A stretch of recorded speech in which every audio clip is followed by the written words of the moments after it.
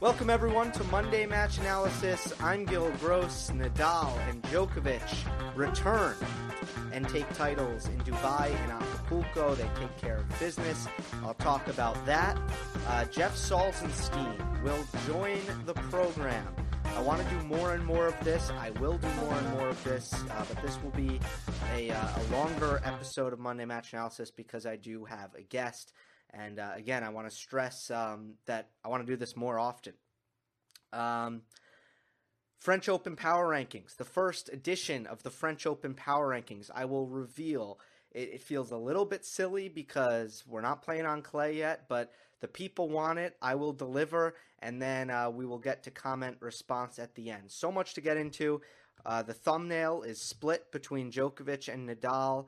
Nadal rocking the Acapulco sombrero for the third time in his career. Djokovic fired up, playing Dubai for the first time in a couple of years. He hasn't played there in a bit, and he returns in fashion. Got a lot of crowd support this week, I felt.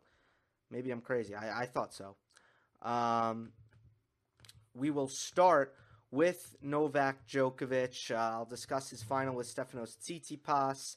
It was a straight set victory for Djokovic that was reminiscent of some of the other victories that he's had recently in the last year or so, where I didn't see this as a dominant victory for Djokovic. I think that there were times in the match where Tsitsipas seemed like the better player, but he could not use that and take advantage and get out to a lead.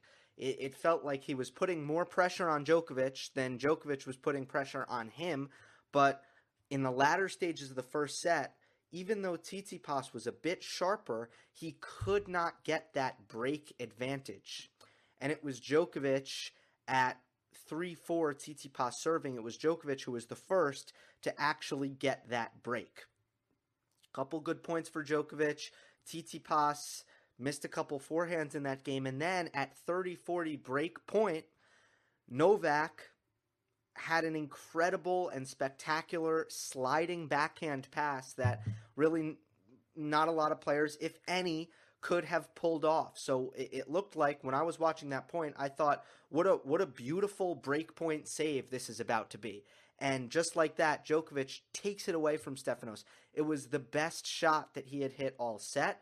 It was the first backhand winner he had hit in the entire set. And I want to stress that Djokovic was not spectacular in this first set by any stretch of the imagination, but he pulled it out. Tsitsipas is someone who has had fair bit of success against Djokovic on a few occasions.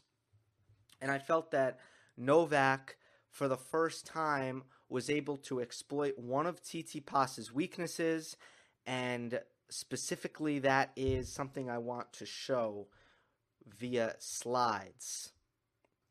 So this is just a good second serve return here. Djokovic getting up above his shoulders. And by the way, I feel like I'm a little bit quiet if I'm looking at my levels. So I'm going to up my mic a little bit. Up the volume. Testing. There we go. I felt that Djokovic returned really well in this match, and that there were periods of times where Tsitsipas got a couple aces, got a couple of free points, but I think if you look at the games where Djokovic broke Stefanos, though there was the returning was really strong from Djokovic and got the better of Tsitsipas. Here's a big point, 15-30, second serve return, a really good second serve that jumps above Djokovic's shoulders, but Novak is so strong above his shoulders with the two-handers. He hits a good return here. It's deep. It's pretty strong. Tsitsipas rallies. Djokovic goes with the forehand. But what I want to point out is that Novak, I thought, added a little bit of shape and topspin on his ground strokes when attacking the Tsitsipas backhand. And he's done that in the past. I mean, Djokovic has attacked Tsitsipas's backhand in the past, but in my opinion, not properly. Something that Sasha Zverev has done really well against Tsitsipas. Zverev, I think I'm pretty sure has a positive head-to-head against Tsitsipas, is he hits with heavy topspin and shape to Stefanos' backhand. When you get it above shoulder level, he doesn't handle it all that well. Djokovic naturally is a player who doesn't have a lot of variety in his heights and even his spins off the ground. He's someone who, and I think this has hurt him against your Stan Wawrinkas of the world. He just doesn't mix it up all that much compared to certainly Federer and Nadal, for example. But in this match, I felt like he employed some variety, extra shape, extra top spin. Here's the next shot in the rally, a backhand, right? And you see how this forehand from Djokovic kicks up high on Steph. Look where it is at contact. Stefanos is a tall guy, 6'4". He's hitting this shoulder height. He's not that strong yet at shoulder height.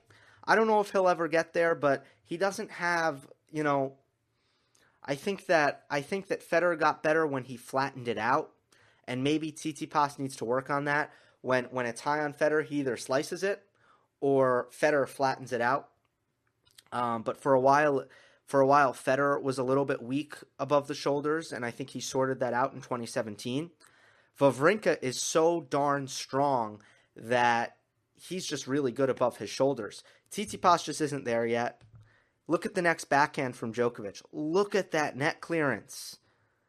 That's like 4 feet or more, maybe 5 feet of net clearance. And heavy topspin on the Djokovic backhand. Not how Djokovic usually hits his backhand, but he did it really nicely against Tsitsipas. And look, the next ball, he can attack inside in with the forehand down the line because the incoming ball is just a little bit weak. So he does that. So a good job from Djokovic. Another thing that was very apparent all week for Djokovic was the drop shots, especially on the backhand. Novak doesn't have much of a forehand drop shot, but his backhand drop shot has always been something to watch out for. He likes to hit it down the line more so than cross court, but here's an instance where he goes cross court. The disguise is good because it kind of looks like a slice backhand. But it's not. It's a drop shot, a cross-court drop shot, and Tsitsipas doesn't return this. Djokovic was really good with the backhand drop shot throughout the week in Dubai. It was very apparent, especially against Karen Khachanov. And let's be real. I mean, Karen Khachanov is not, he doesn't have the best feel. He's not tremendous at the net.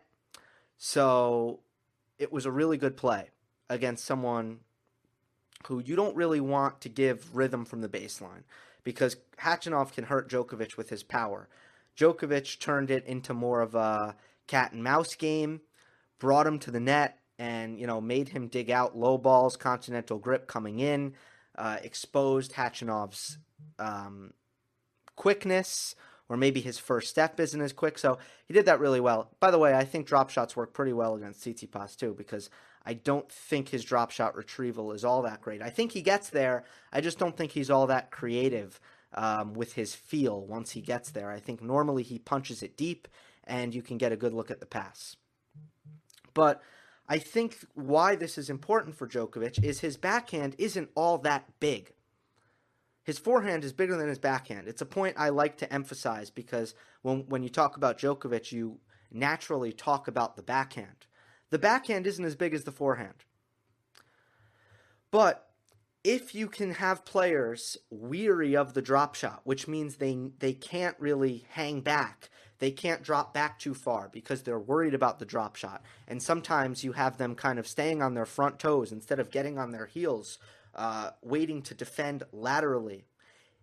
When Djokovic mixes in the drop shot, he makes his drives that much more potent. When he does decide to drive the backhand, it's that much more potent if you don't allow players to really drop back and take a defensive posture. So it's a really good play for Djokovic, and we'll see if he continues to use it to success. I have a feeling he will. It's just a really good offensive weapon, and sometimes he gets himself into trouble trying to end points too quickly. Certainly we've seen that against Nadal in Rome. That's one big example where Djokovic just seemed too weary to really dig in and suffer with Nadal and was going to the drop shot, and it was a disaster for him. and we'll monitor that. Okay, those are the main points with Djokovic. Again, he elevated in the big moments there, and Tsitsipas played a couple loose games, but this was a strange match. It just felt like it was even, and all of a sudden Djokovic would just kind of flip things and grab a late break. It was weird. But I don't think that Djokovic outplayed Tsitsipas to a great extent in this match. I just think he was better when it counted. And that's just become a common theme, and it's incredible that he continues to be able to do this. And then the Monfils match, Gael was playing so well. So well in this match. But Monfils choked. He did. He choked. End of the second set in the tiebreak.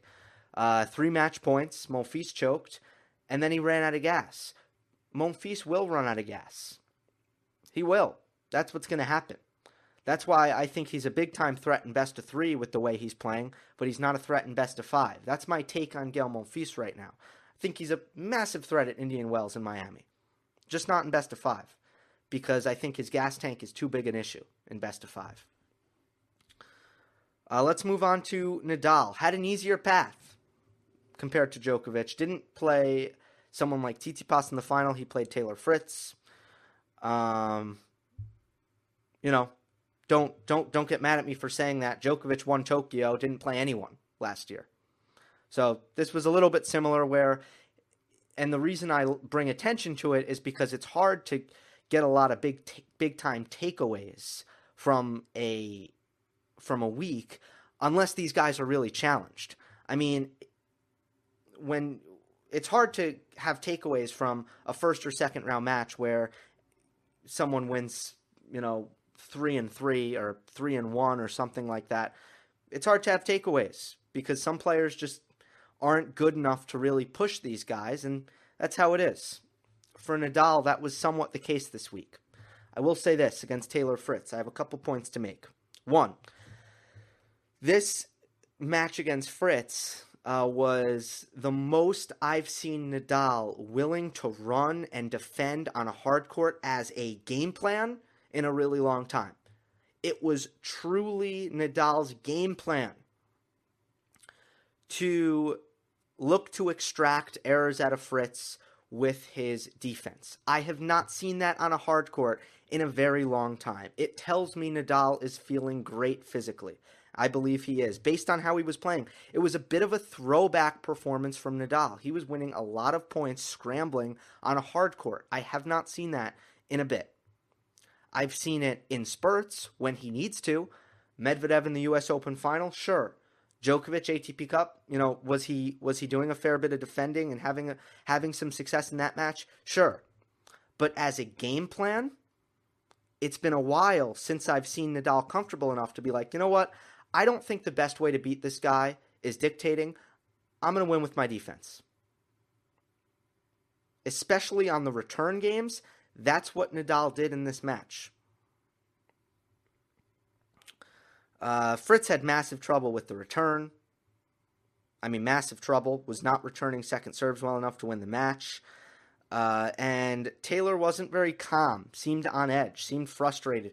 On serve in the first set, he already looked like he was losing. It's a problem. Fritz works very hard. He is very professional. But this was a case where he seemed pretty overwhelmed, and he didn't really seem to have his head on straight. Because when you are panicking on serve in the first set, you are sending a message across the court that you're in trouble, where he shouldn't have felt that way. One thing I want to point out is that Fritz was trying to take the ball on the rise, but became very predictable on his backhand, and Nadal was eating him up, because Fritz was not taking his backhand down the line. I've pointed this out with Djokovic. I've pointed this out with Fognini.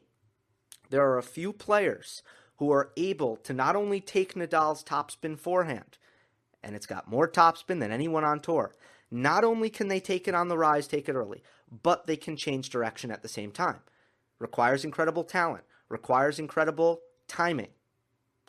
But if you can't do it, and you take the ball on the rise, Nadal will eat you up as long as his down-the-line forehand is working. And his down-the-line forehand was working in this match. So I saw a lot of high, loopy, defensive forehands cross-court from Nadal. And Fritz would step in. This one was a return. Fritz would step in and take it on the rise. That's what he needs to do, play offensive. But look at Nadal just camping the corner here. He's not only is he not recovered to the middle, maybe I don't think he had time to anyway, but he's literally leaning to his left. He's saying, Fritz is taking this off the hop. And at this point in the second set, Nadal just knew he's not redirecting this. He's going back cross court. And Nadal's waiting there, and now he's going to redirect. That's a clean winner. It's a tactic Nadal had tons of success with in this match. And it goes back to how willing he was to defend, because there was so much high loopy cross court and turning defense into offense against Fritz. That's how he got most of his breaks of serve. It's been a while since I've seen it on a hard court. Excuse me. So positive signs from Nadal there. So now I want to turn it to an interview I did a little bit earlier today with Jeff Salzenstein. There's a couple things I love about talking to Jeff. One is he brings a perspective from someone who's been on the tour for, I think, close to, if not 10 years, close to 10 years. Someone who's been in the top 100, someone who has played the best players in the world. So he brings that perspective. And he also always says how he feels and does not sugarcoat it, even if he has unconventional views. So I think you'll enjoy this. Jeff Salzenstein is the founder of Tennis Evolution and a former top 100 pro. Here you go. Jeff Salzenstein, thank you so much for coming on. Long time no speak, but people have been clamoring for us to get back together and rekindle these conversations. Yeah, it's great to be back. I miss you. You're like my little brother on YouTube. I feel a kindred spirit with our passion for the game, the way we see the game. When I initially reached out to you a year or so ago, I love the work that you're doing. For a guy who didn't play at the highest level of the game, I know you know the game very well, and you deserve to get all of the accolades that you've been getting. So thanks for having me on your show and a part of this video today. I missed you too. Thanks for that. So I've been on your channel.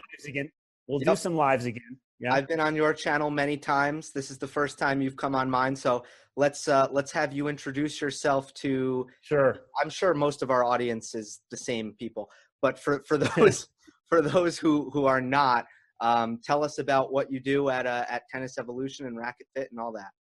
Sure. So I'm going to start with a quick story. When I was 19 years old, I tell people, and it's the truth, I had one of, if not the worst serves in college tennis. I played number 5 for Stanford. I'm repping Stanford today. It's cold here in Denver, so I got the beanie on. But 19 years old, I had a crappy serve. I went home one summer. I modeled Goran Ivanisevic, who's now coaching Djokovic.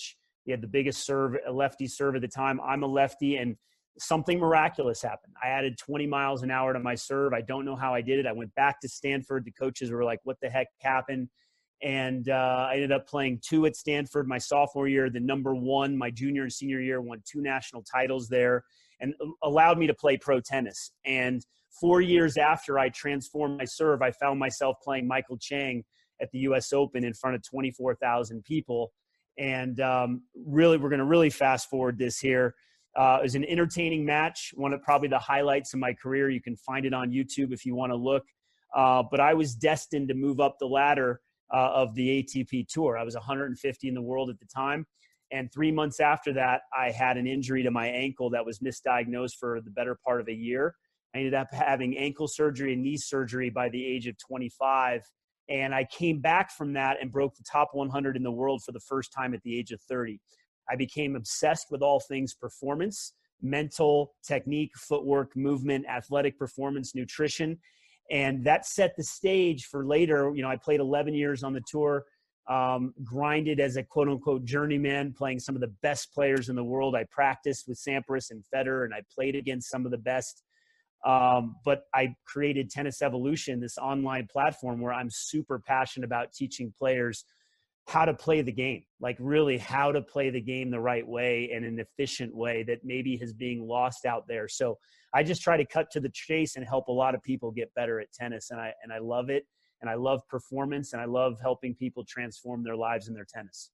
Yeah, I haven't actually heard that story in full. It's funny because for me, I think what made me such a tennis intellect, so to speak, is that I was smaller than most of my opponents. So I felt like I needed that. And, you know, some of it, that's not all of it, but a part of it is that. For you, do you think your injuries kind of made you such a, you know, kind of the coach type? Yeah, I went to my first yoga class when I was 23 years old because the ankle had lost flexibility and mobility. So when you see all these injuries out there on the tour, I hurt for them because I'm like, I went through it, and I went through it 25 years ago, 23 years ago now. I'm 46 now. And these injuries shaped who I am. They helped me to really go deep into why my body was breaking down, why I was 150 in the world instead of 50 in the world. What did Rafter and Sampras and Agassi and Philippoussis, what were these guys doing with their bodies, with their minds, with their technique that I wasn't taught coming from little Colorado? You know, I wasn't supposed to be a pro tennis player, and somehow I found myself on the big stage in many moments, which was quite interesting. And it really set the stage for me to be, I think, one of the better coaches out there because I was analytical, I was cerebral, I wanted answers. And it's that deep passion for the game as a player and as a coach that I try to instill in everyone that I have a chance to touch, whether it's online or in person. Yeah, you do a great job with that. Your YouTube channel is called Tennis Evolution. You do tactical breakdowns, a lot of the time tying it to the Pro Tour, and I think it's really good for people who play and want to take what the pros are actually doing and apply it to their own games, regardless of their level. Or if you don't play, you learn kind of another layer, the technical layer of what's going on in the pros. So let's jump to the tour. Dubai, Acapulco. We'll talk about Federer a little bit and his meniscus surgery. I want to get your take on that. So let's see. Nadal, Djokovic. Who should we start with? What do you think? This is your show, Gil. I know. It's let's go with Nadal. Let's go with Nadal. Okay, so he had an easier path in Acapulco than Djokovic did, but it seemed like he was a little bit fatigued at the Australian Open. Bowed out there to Dominic Thiem. What jumped off for me for Nadal was I haven't seen him in a while so willing to defend and on a hard court, and his movement looked really good to me. I thought he had his energy back. Yeah. So I have a couple of comments, of course, a couple of takes with Nadal. And people, I think, are overlooking this. I don't know, Gil, if you've talked about this, but with Dominic, that match with Dominic Thiem, it was a 4-setter, right? It was a 4-setter, and I believe he lost 3 tiebreakers. Yes. So if you look at that, and I look at the pro game, I look at the experiences I had on the tour, he's probably three or 4 points away from being in the finals of Australia. I mean, the way the ball bounces on the pro tour, 3 tiebreakers, and for Nadal to go 0-3, if he played that match 10 times, there's no way he's losing 3 tiebreakers out of, 3 out of the, 4 sets that he played. And so we're looking at a Nadal that probably is in the finals on any other day. I think Thiem got a little lucky. I think that obviously Thiem was the better player on that day.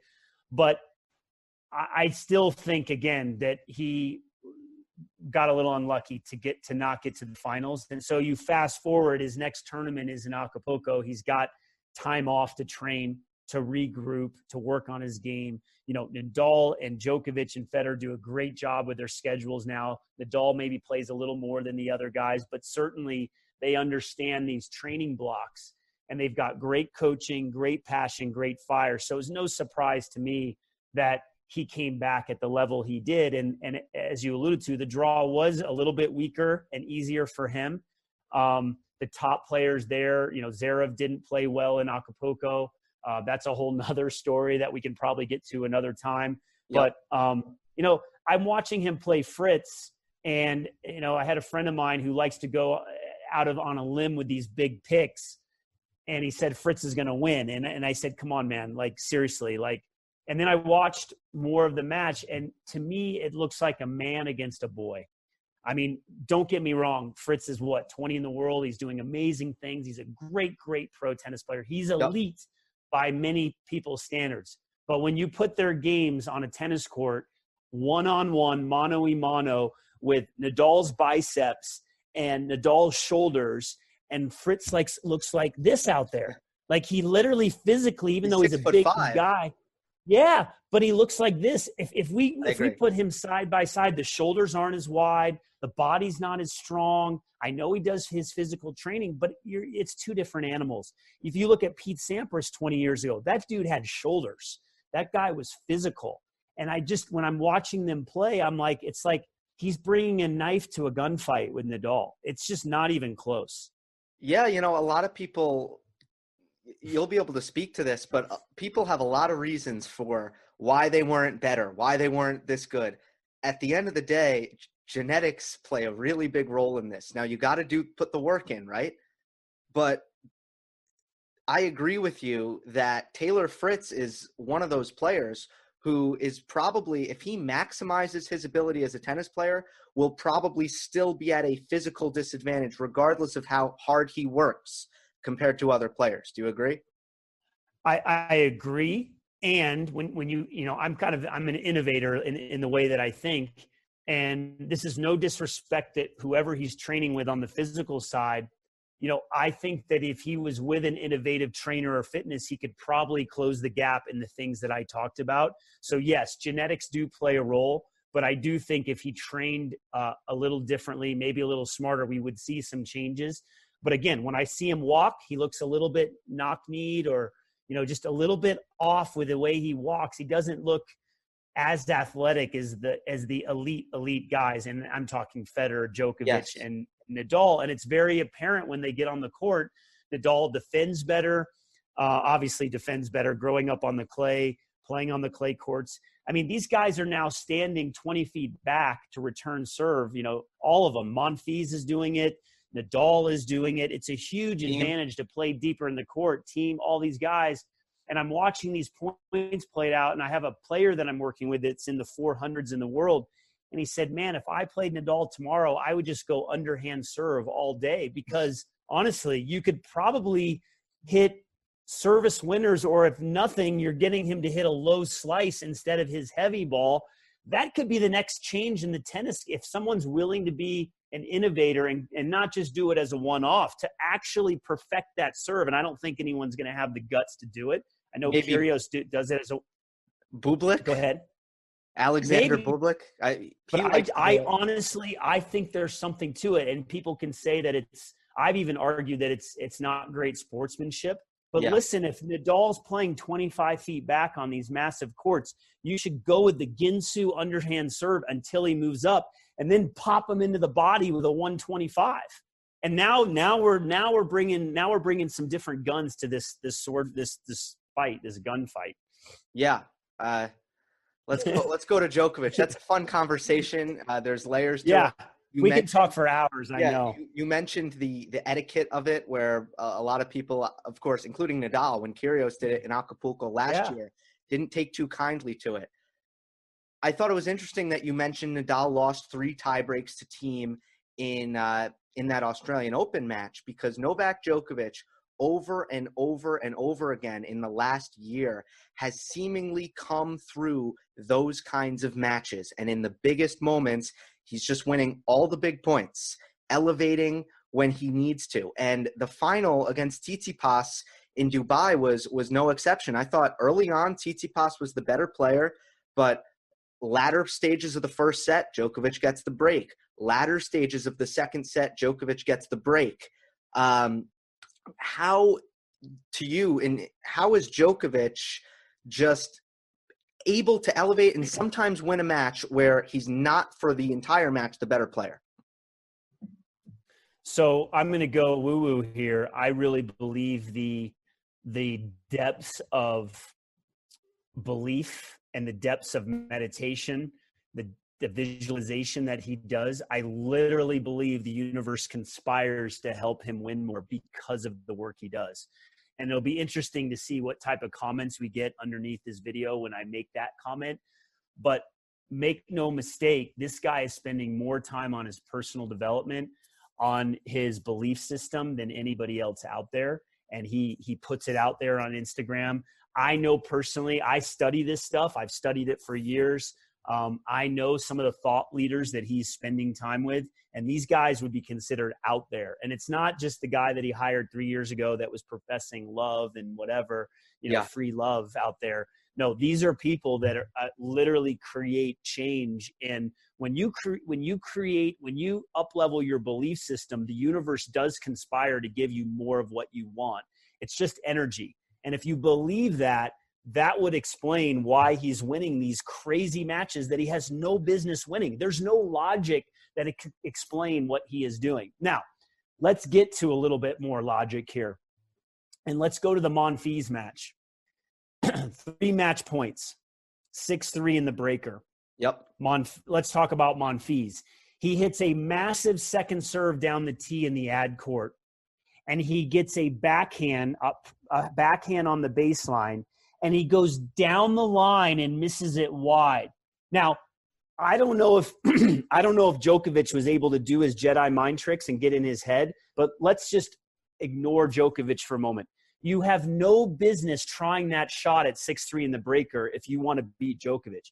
You play that ball solid cross court and you make the guy beat you, and he didn't do it there. At 6-4, he missed a routine forehand long, like routine.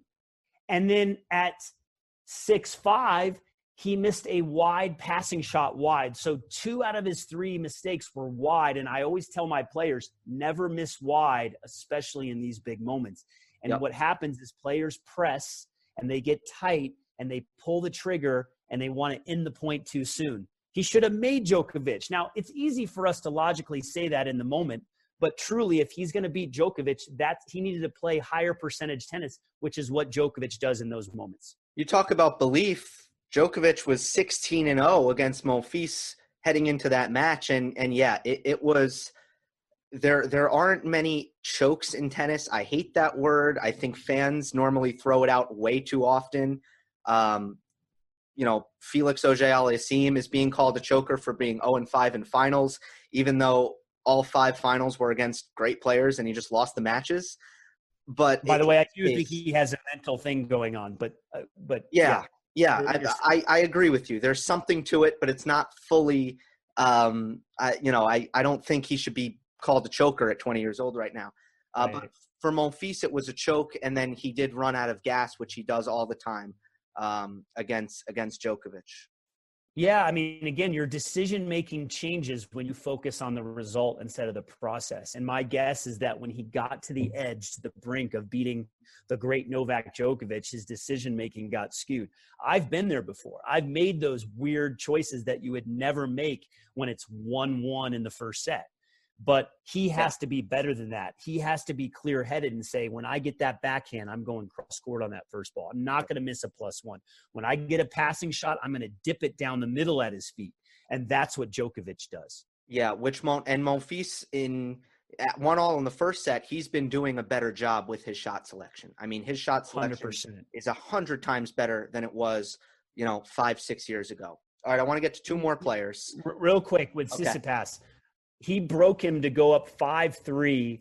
Djokovic broke him with a ridiculous backhand cross-court pass. I mean, no one in the world can hit that shot.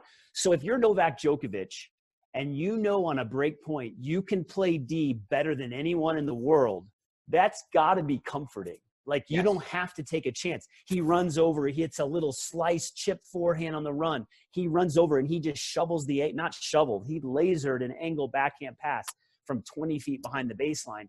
That has to be comforting if you have that movement and you have those defensive skills. The odds start to go in your favor when you can play defensive tennis like that. Yeah, in my head, I was like, oh, what a beautiful breakpoint save this is about to be by Tsitsipas. And boom, that passing shot was unreal.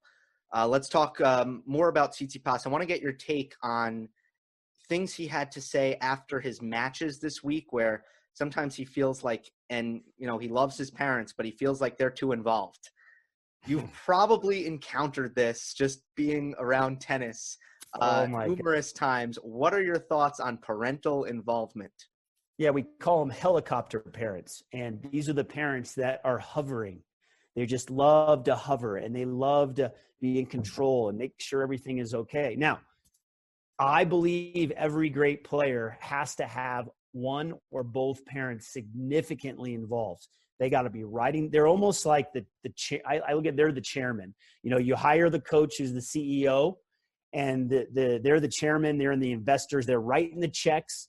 They're making decisions when they're junior tennis players. And Tsitsipas's father is intimately involved. I mean, he is the coach. He's out there all the time. He's so involved. It's just that fine line. It's that danger zone. And most parents, again, don't have the communication skills, the personal development skills to actually navigate that. And it's very difficult when there's emotions involved.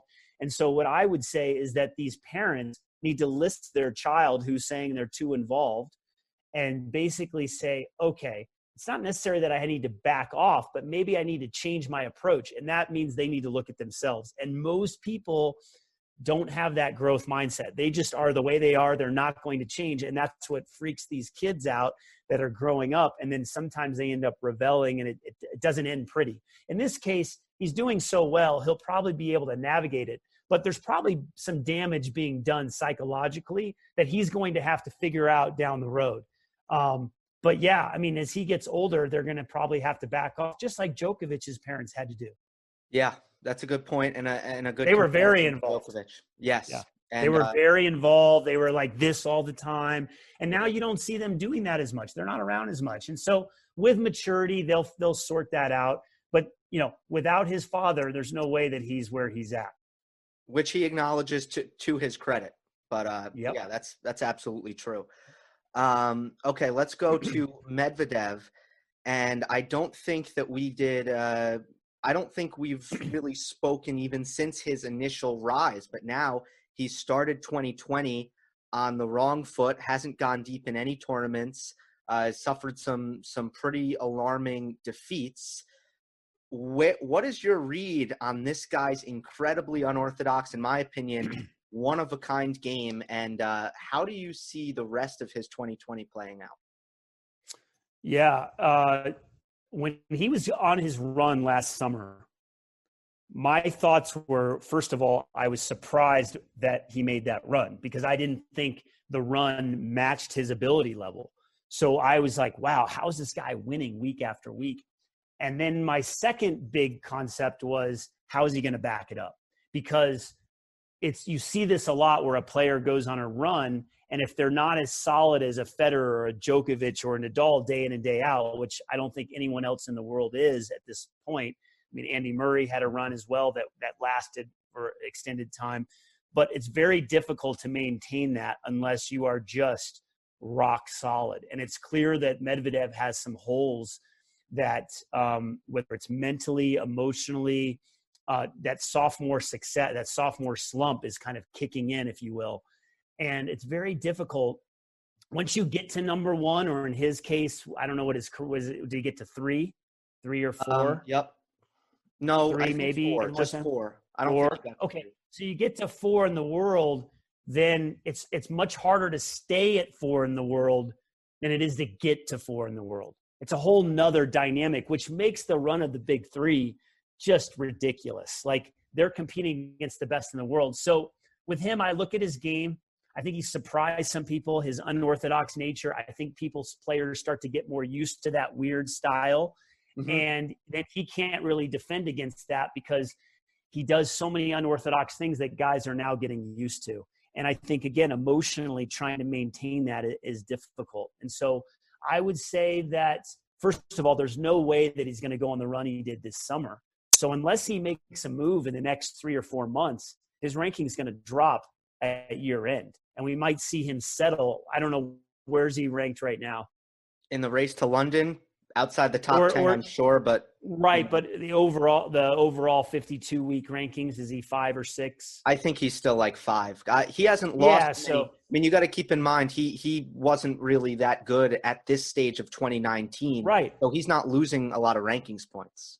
So we're going to see a guy who, by the end of the year, if he doesn't get some results, is going to be outside the top 20 in the world. So we've seen that before. You know, Dimitrov won the world championships when the guys were hurt. So yeah, I think he'll probably settle around 15 by the end of the year, but he's still got great tennis left in him. You know, he just probably has to get this sorted out a little bit more and obviously shore up probably a few things in his game. Yeah, and I picked him at the beginning of the year to finish 6, which was a backstep, Okay. and I was getting heat for that. So we'll see what happens. He could turn it around or not. We'll see. I would have said he would have been in that range. Probably that would be conservative. Hey, 6, 7, 8. Yeah. But now, you know, the way he's really started, it's going to be hard for him to be inside the top 15 or top 20 because how is he going to go? He's not going to get to the finals of the U.S. Open this year. It's not going to happen. He's not going to win. He's not going to win. What did he win? Cincinnati. And remember when he played Djokovic in Cincinnati, Djokovic was out to lunch in that match. He was hitting Medvedev was hitting 2 first serves and they were going in. Yeah. Yeah. And so remember in those matches, there were points where he was losing or struggling and he said, I'm just going to go for it. Well, that's harder to do when you're the hunted instead of the hunter. So I think it's going to be tougher for him. Let's end on Federer. The meniscus surgery. He got arthroscopic surgery. What's your read on this injury? It seems like it's pretty similar to what he had in 2016, at the end of 2016, and he came back better than ever. So I'm just gonna kind of give you the floor on the meniscus injury for Federer. Yeah. So when I watched him in Australia, he was clearly struggling with his movement, but nobody knew there was an injury. So credit to Federer for keeping it on the down low. I thought maybe his back was bothering him again. But, you know, he almost lost to Sandgren. He almost lost to Millman. And people are talking about this. I'm like, dude, something is up because when he's firing on all cylinders and he's healthy, those guys can't stand a chance in a slam. So I knew something was up. I thought it was the back. And to be honest, I was quite surprised to hear that he was getting surgery because I had a meniscus surgery. That was my second surgery at age 24. And whenever I would squat down, I'd feel a pain in the back of my knee. And I couldn't play. I couldn't run. I couldn't do much. Like, you know, you can play a little, but like 3 out of 5 sets in a grand slam against the best in the world, not happening. So it's interesting to me when these guys, Djokovic, Nadal, Federer, they're seemingly okay in matches or they're moving well. They're not limping around the court. They're not grimacing. Like I was grimacing when I had a meniscus and I felt it catch. I'm like, oh, you know, that's off. Like, and then they all of a sudden have a surgery. I'm like, this is so bizarre to me how these guys literally have a meniscus. They never show the pain. And then they get surgery 2 weeks later. That part I don't get. I don't understand that. So that's one take. The second is that, you know, I do Racket Fit. For those that aren't familiar, most of you probably aren't. I work with a group that actually, it's called the Body Tennis Connection. We analyze we give them an assessment, a screen, and we analyze what their joints, what they can do with their stability and their mobility. And most of the time when the joints are stacked on top of each other, and when you go from foot to ankle to knee to hip, it should fall in an alternating pattern. So your ankle is supposed to be mobile, your knee is supposed to be stable, and your hip is supposed to be mobile. But what ends up happening is you get an ankle that's fixed because you tape your ankles or you lose mobility in your ankles, so it becomes stable. So then the next joint above it gets affected. Or if you have a hip that's supposed to be mobile, it's supposed to be able to move it, and it becomes locked, then the knee bears the brunt. So what it tells me is that Federer has something going on with his feet and his ankles and his hips, but it's showing up in the knee, and it hasn't been corrected. And the best athletes in the world are the best compensators. They can get away with a lot for a long time, and he's a very efficient mover, and he does have high-level training. So it's just catching up to him at this stage. And if it's a minor meniscus, I mean, it sounds like it's significant if he's not back till July, but if it's minor and that it's not this reconstruction of the knee, I still think he could come back and be great again. Like, I doubted it before with the knee, and he came back and won the Australian Open. So I'm not writing this guy off yet. I'm never going to write this guy off. How important is that word arthroscopic? Because he made sure to make it clear that the surgery was arthroscopic. I mean, I don't know if that suggests more minor to me. Yeah, my only concern with the meniscus, and again, I'm not a doctor, I don't know the details, but here's what I do know. I've been around the block for many years, and I've studied all of this, and I've worked with physical therapists and doctors, and I ask a lot of questions. I'm a curious George out there. And, if you're taking some of the meniscus out, my concern would be eventually that cartilage would go to bone on bone at some point. And we haven't seen that with Federer yet, but you wonder if the next surgery could lead to that. So it's always tricky when you go under the knife. It's still surgery. I'm not writing this guy off yet. There's no way. I think the guy still has great tennis left in him, but if he comes back and he's not moving, when he's coming back and he's not moving well after, that could be the sign that this could be the beginning, the very beginning, or not the beginning of the end. So we'll see. Yeah, we will. Okay. This has been really fun. And we'll do it more and more often, and I'm sure everyone will appreciate that. Awesome, yeah. And if anybody wants to learn how to play tennis faster and easier, this is my shameless plug. Head over to Tennis Evolution. I've also got a website. I'm super committed to helping you if you really want to improve your game, or if you have a child, if you're a parent of a child and you want to get to the next level. Super accessible content. We also have an app that's super cool.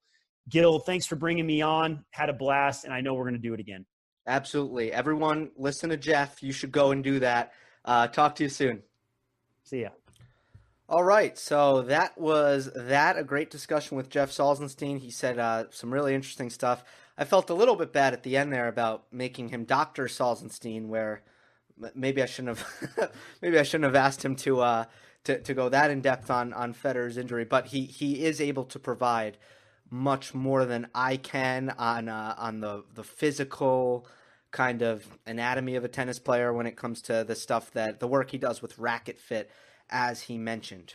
Moving on in the program, and again, we'll have Jeff on again, and I think I'll go on his channel sometimes as well, which you should check out. But let's keep it moving here with the French Open Power Rankings. What I'm going to do is I'll reissue the next French Open Power Rankings will be after Miami. So this is a preliminary French Open Power Rankings before the Sunshine Double. And we will revisit it before the clay court season starts, which will be after Miami. And then once the clay court season starts, this will become a weekly thing. And I don't want to dwell too much on it because it's not that important right now. I think most of the players are focused on winning a really big tournament coming up, which is Indian Wells. But at number 10 is Roberto Bautista Agut. Very consistent player, physically tough, but not the traditional clay courter in the respect where he's kind of a flatter hitter that sometimes benefits from a lower bounce and faster courts. At number 9 is Daniil Medvedev. You might be surprised to see him as low as number 9. Part of this is his recent form, but another part of it is I really don't expect him to have that much success on clay, and I know that he made the semifinals of Monte Carlo last year, but I envision Medvedev struggling to create a lot of offense on this surface, given how much it requires power and generation of pace with racket head acceleration, which Medvedev lacks. Number 8, his compatriot Andrei Rublev. Again, he hasn't really proven much on clay, but I think his game should suit the surface quite well, and he continues to go somewhat deep in tournaments. What I'm waiting for with Rublev is to have that signature win, which he hasn't had in 2020, but he's had a lot of wins. Number 7, Stan Wawrinka, someone who I feel like continues to show flashes of brilliance and then just sometimes lacking consistency and going through matches with tons and tons of unforced errors that have resulted in some disappointments, but Wawrinka had a pretty good Aussie Open and is always very good on clay, and of course has won the French Open before. Number 6, Gael Monfils, back-to-back finals for the Frenchman. I love the potential for Monfils' level. I just don't know how much his endurance will get in the way of any kind of major run in the French Open, but right now he's playing better tennis than the 4 guys below him, and I'm pretty confident in saying that. At number 5, Alexander Zverev. You know, after breaking through at the Aussie and breaking his kind of, quarterfinal barrier, I'll say, I do think that Zverev, his best surface should be clay. And I think he's going to have a really good clay court season, and I think he can do well at the French as long as he is mentally in a good place and as long as he's not double faulting a ton. Number 4, Stefanos Tsitsipas. Of course, 2 good weeks now. Back-to-back finals for him as well. And Tsitsipas, a player who has already had really good results at on clay, I should say, not the French Open. Lost the epic match to Stan Wawrinka last year, but I think is in good position to make a run in clay. I love his forehand. The heavy topspin forehand will suit him very well on the clay courts, running around it, using the inside in, inside out. And he can be very steady, which is a necessity on clay. Number 3, Novak Djokovic. Doesn't take much explanation here beyond justifying why he's not higher. At number 2, Dominic Thiem. I think Djokovic needs to prove to me why he should be above Dominic Thiem at this point. Thiem has pushed Djokovic match after match, goes 5 sets in Australia, beats him at the French Open last year on a slow court. Right now, Thiem deserves to be above Djokovic. Even though Djokovic is undefeated in 2020 and all that, I think that Thiem has shown enough on clay courts against Djokovic where he deserves to at least start clay court season above Novak. And number 1 is Rafa Nadal. No reason why Nadal shouldn't be number 1 with his historic French Open success and what he's shown in 2020. All right. Comment response time. Of course, this is a long episode with the Jeff Salzenstein interview. I need to think about if this is... I got to think about in the future how I want to structure these shows when I have an interview, but right now this is how it is. First question is from Lancelot. He says, we have seen Novak incorporating a lot more drop shots in Dubai. Do you think that's a new approach, or is it some sort of reflection of Novak's physical status, or is he making his transition to shorten the rallies? I already touched on this earlier, but I will expand on it here. Is Novak's physicality diminishing? I think in some respect, yes. Does he have less endurance, less stamina? Does he, can he last as long as he used to? I don't believe so. I have not seen Djokovic in a match where he's really physically pushed for a really, really long time.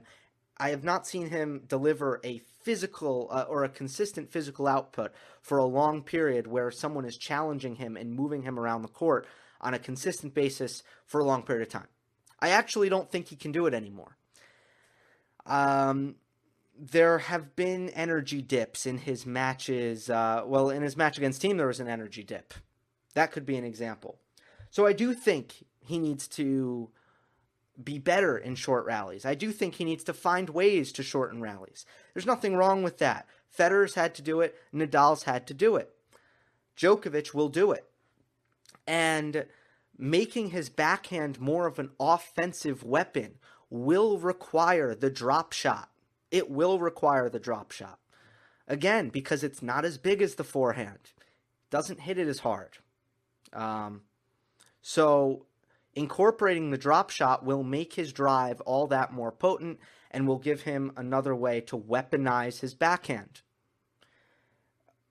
Physically, I also think his court coverage has not so much declined. I think his court coverage is pretty much in line with what it was when he was in his prime. I still think that he's covering the court incredibly well. So I think there's a distinction in his physical decline where his endurance and his cardio is not where it used to be. His court coverage is pretty close to where it used to be, but he still needs to make an effort to shorten rallies, and the drop shots are good for that.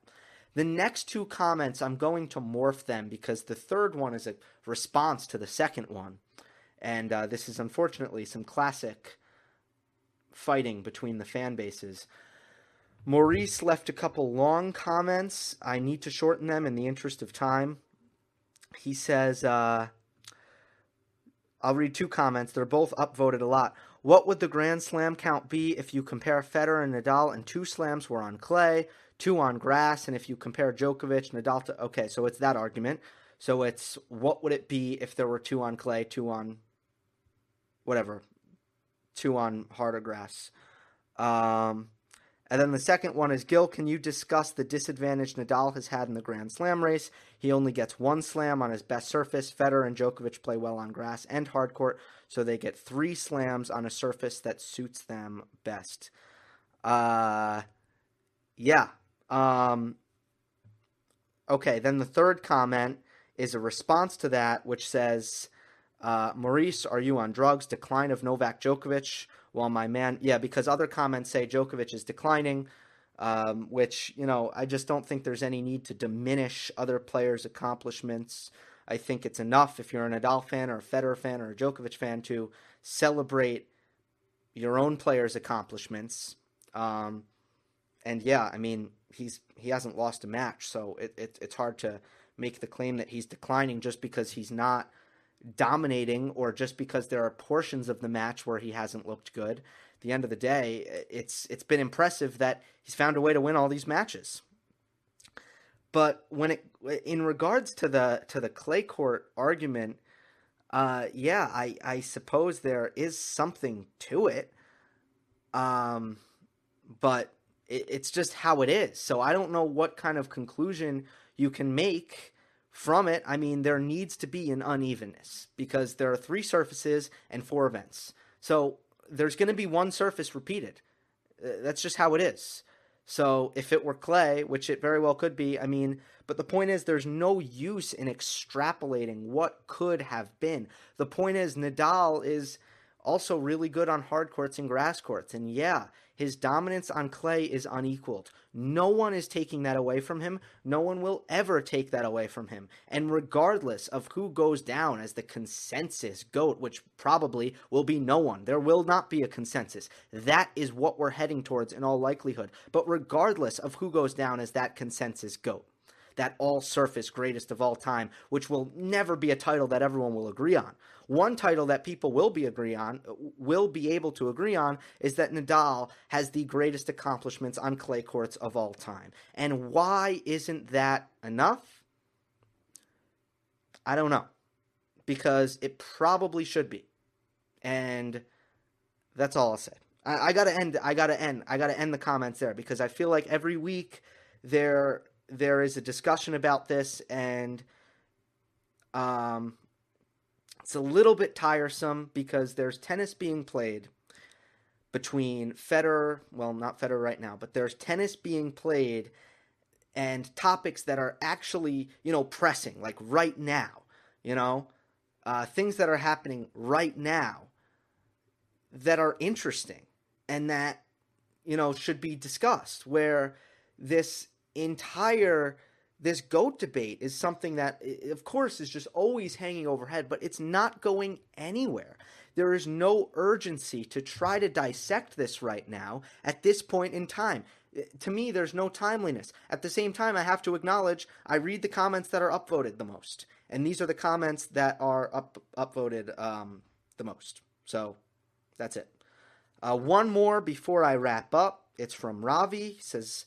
Hi, Gil. I think Indian Well is a perfect hard court for Nadal to beat Novak. High bounce, and Novak can have trouble hitting through Rafa's defense on slower courts.